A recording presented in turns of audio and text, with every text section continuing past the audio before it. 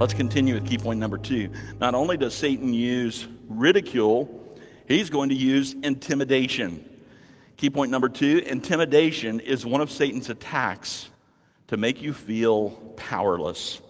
To make you feel powerless. Look with me, verses 7 through 10.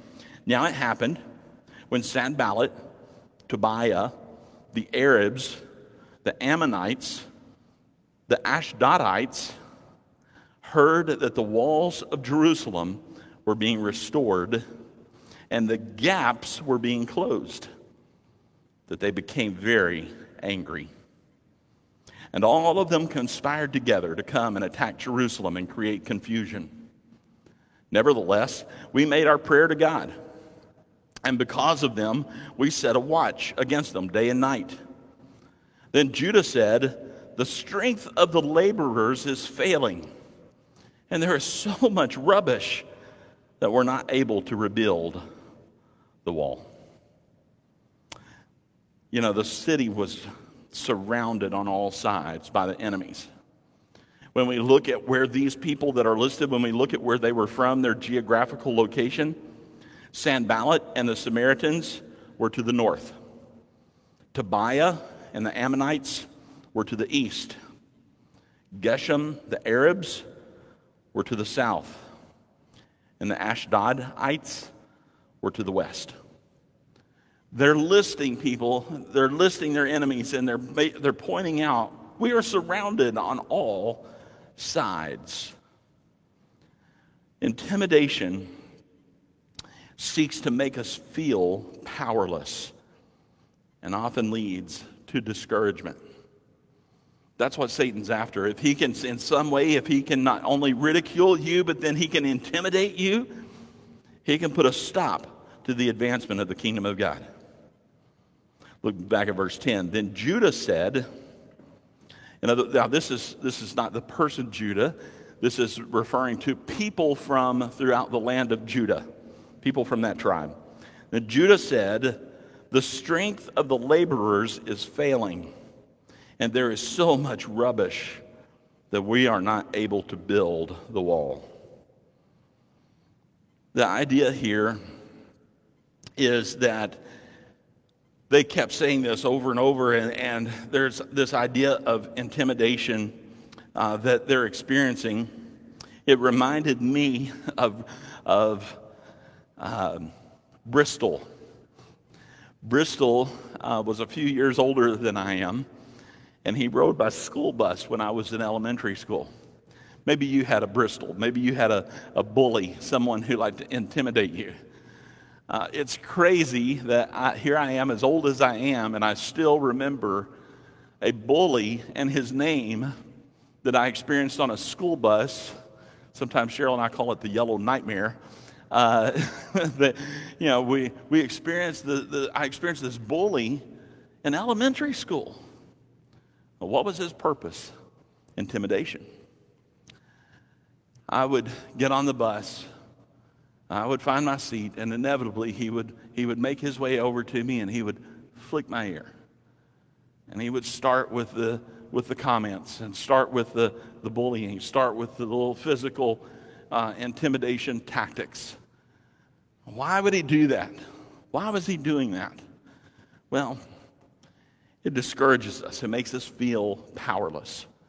It makes the bully feel like they have control, that they have power. A bully wants to make you feel like you can't do anything about the situation.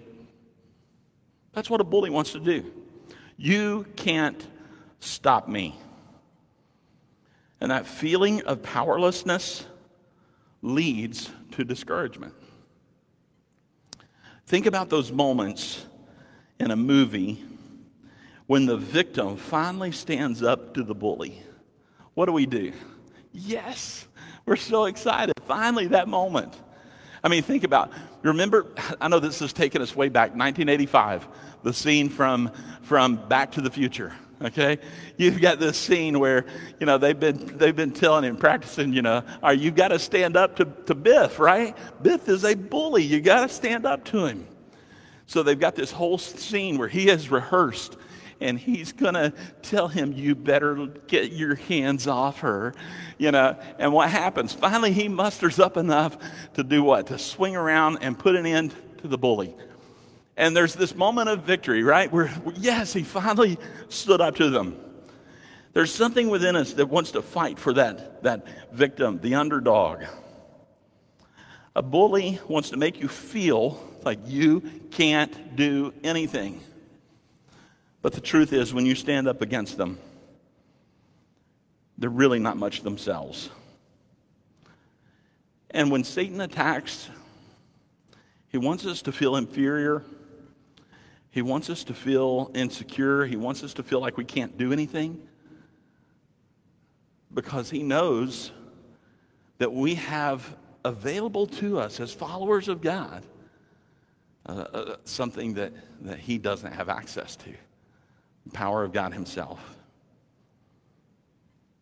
So where does that strength come from? How do we get that type of strength? How do we get the type of strength to stand up to the bully's intimidation tactics? Well, we have to know God's word. When we don't know that we have God's strength available to us, then we're going to feel defeated. We're going to feel like we can't do anything. We're going to feel powerless. And then we're going to be discouraged. But if we make sure that we spend time in God's word, that we know God's word, when Satan comes along and he tries to intimidate you, you can say, "Get behind me, Satan. Because I have a power in Christ Jesus, that has already given me victory." So we have victory when we replace the lies of Satan with the truth of God's word. When Satan lies to us and intimidates us and throws those attacks at us, it must be replaced with the truths of God's word. It's not enough to just simply deny the lies. It's not enough to just simply reject the intimidation. We must replace it with the truth of God's word. We have to stand firm on the truths of God's word. Let's continue then with key point number 3. Fear is one of Satan's attacks to make you feel uncertain. Fear is one of Satan's attacks to make you feel uncertain. Let's pick up at verse 11 and we'll read through verse 23.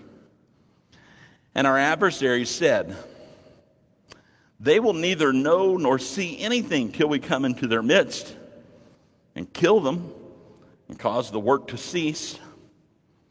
And so it was, when the Jews who dwelt near them came, that they told us 10 times, "From whatever place you turn, they will be upon us."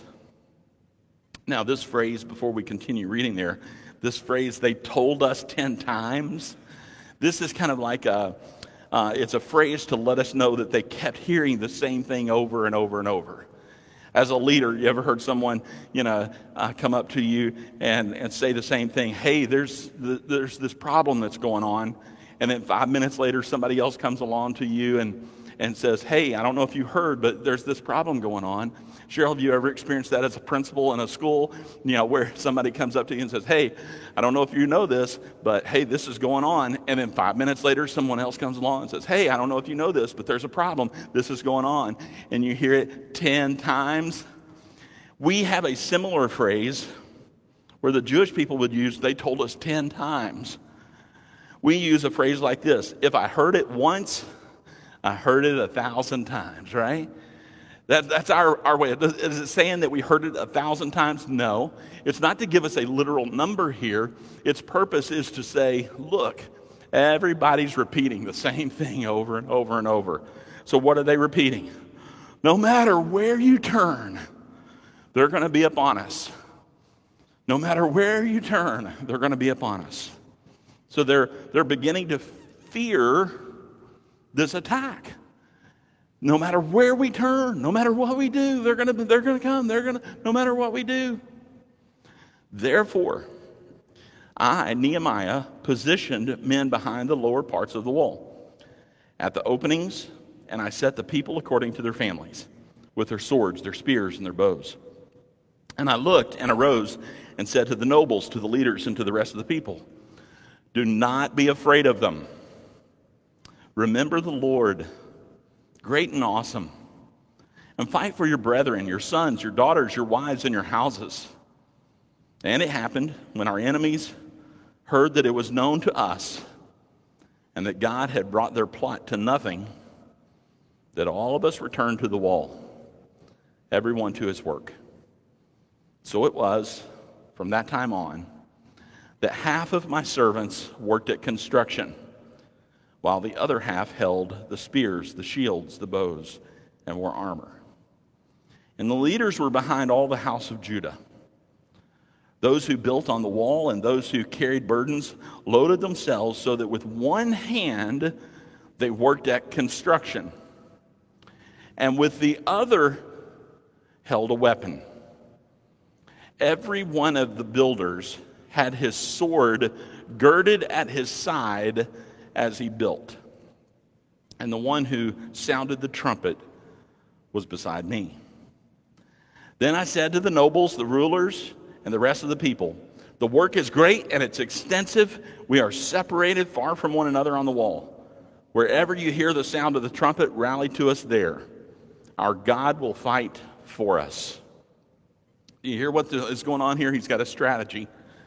He's saying, listen, if we're going to advance the kingdom of God, we're going to have construction in one hand, we're going to keep building, and then we're going to fight the enemy with the other hand. So we labored in the work, and half of the men held spears from daybreak until the stars appeared. At the same time, I also said to the people, let each man and his servant stay at night in Jerusalem, that they may be our guard by night and a working party by day. So neither I, my brethren, my servants, nor the men of the guard who followed me took off our clothes, except everyone took them off for washing. So Satan wants to confuse us. He wants to use things like rumors to create fear. And when we face a situation that creates fear in our hearts, we must remind ourselves again of the greatness of God. If we look at the problem through the lens of fear, I mean, think about this in like the lens of a glass, like glasses. If one lens is the lens of fear, and you're looking at the problem through that lens of fear, then we're going to fail. We're going to be defeated. But if we replace that lens of fear with a lens of faith, then we will see the glory of God and will experience victory through him. So when these armies then learned that Jerusalem was armed and ready, and they had a plan, they backed off. If the work comes to a halt, each time a new rumor comes along, the work would never end. The work would never end. The solution is to be fully equipped. Look back at verse 17. Those who built on the wall and those who carried burdens loaded themselves so that with one hand they worked at construction and with the other held a weapon. One hand was used to build the kingdom of God, while the other hand was used to hold a weapon to fight off the enemy. So my question for us this morning, what tools do you have in your hand? Know this, that Satan's attacks are going to happen. But what tools do you have? One tool should be a tool that is building the kingdom of God. That should be one of the tools that you have. And the other tool is to fight off the enemy. So what tools do you have? If you're not sure, let me offer two suggestions.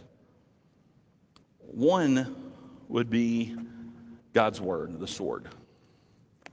Know God's word. Know God's word well. Because the better you know God's word, the better you're going to know God. And you're going to have victory. When the enemy fights, when the enemy comes along and he uses his tactics of intimidation, you'll say, no, greater is one who is in me than he who is in the world. Where does that come from? God's word. And I can know that. And I can say, I can fight him off because of that. When he comes along and ridicules you, and he is ridiculing you as a person, then you can say, no, I'm in Christ, and he is in me. Oh, where does that come from? Where does that knowledge come from? How do we find that assurance? It comes from knowing the Word of God. So if you don't have that in your hand, get that one in your hand. Get the Word of God in your hand so you can fight off the enemy. Then what belongs in the other hand? Well, the other one can be a number of different things. But oftentimes it boils down to where can you serve in the church? What can you do to help serve? What can you do to help build the kingdom of God? To not just sit back and let someone else build the wall, to not just sit back and let someone else do the work, but what can I do to have a sword in one hand and a tool of construction in the other? My recommendation is find a place to serve. But if those tactics are not discouraging enough, when you continue into chapter 5, Satan capitalizes on the opportunity to create more problems.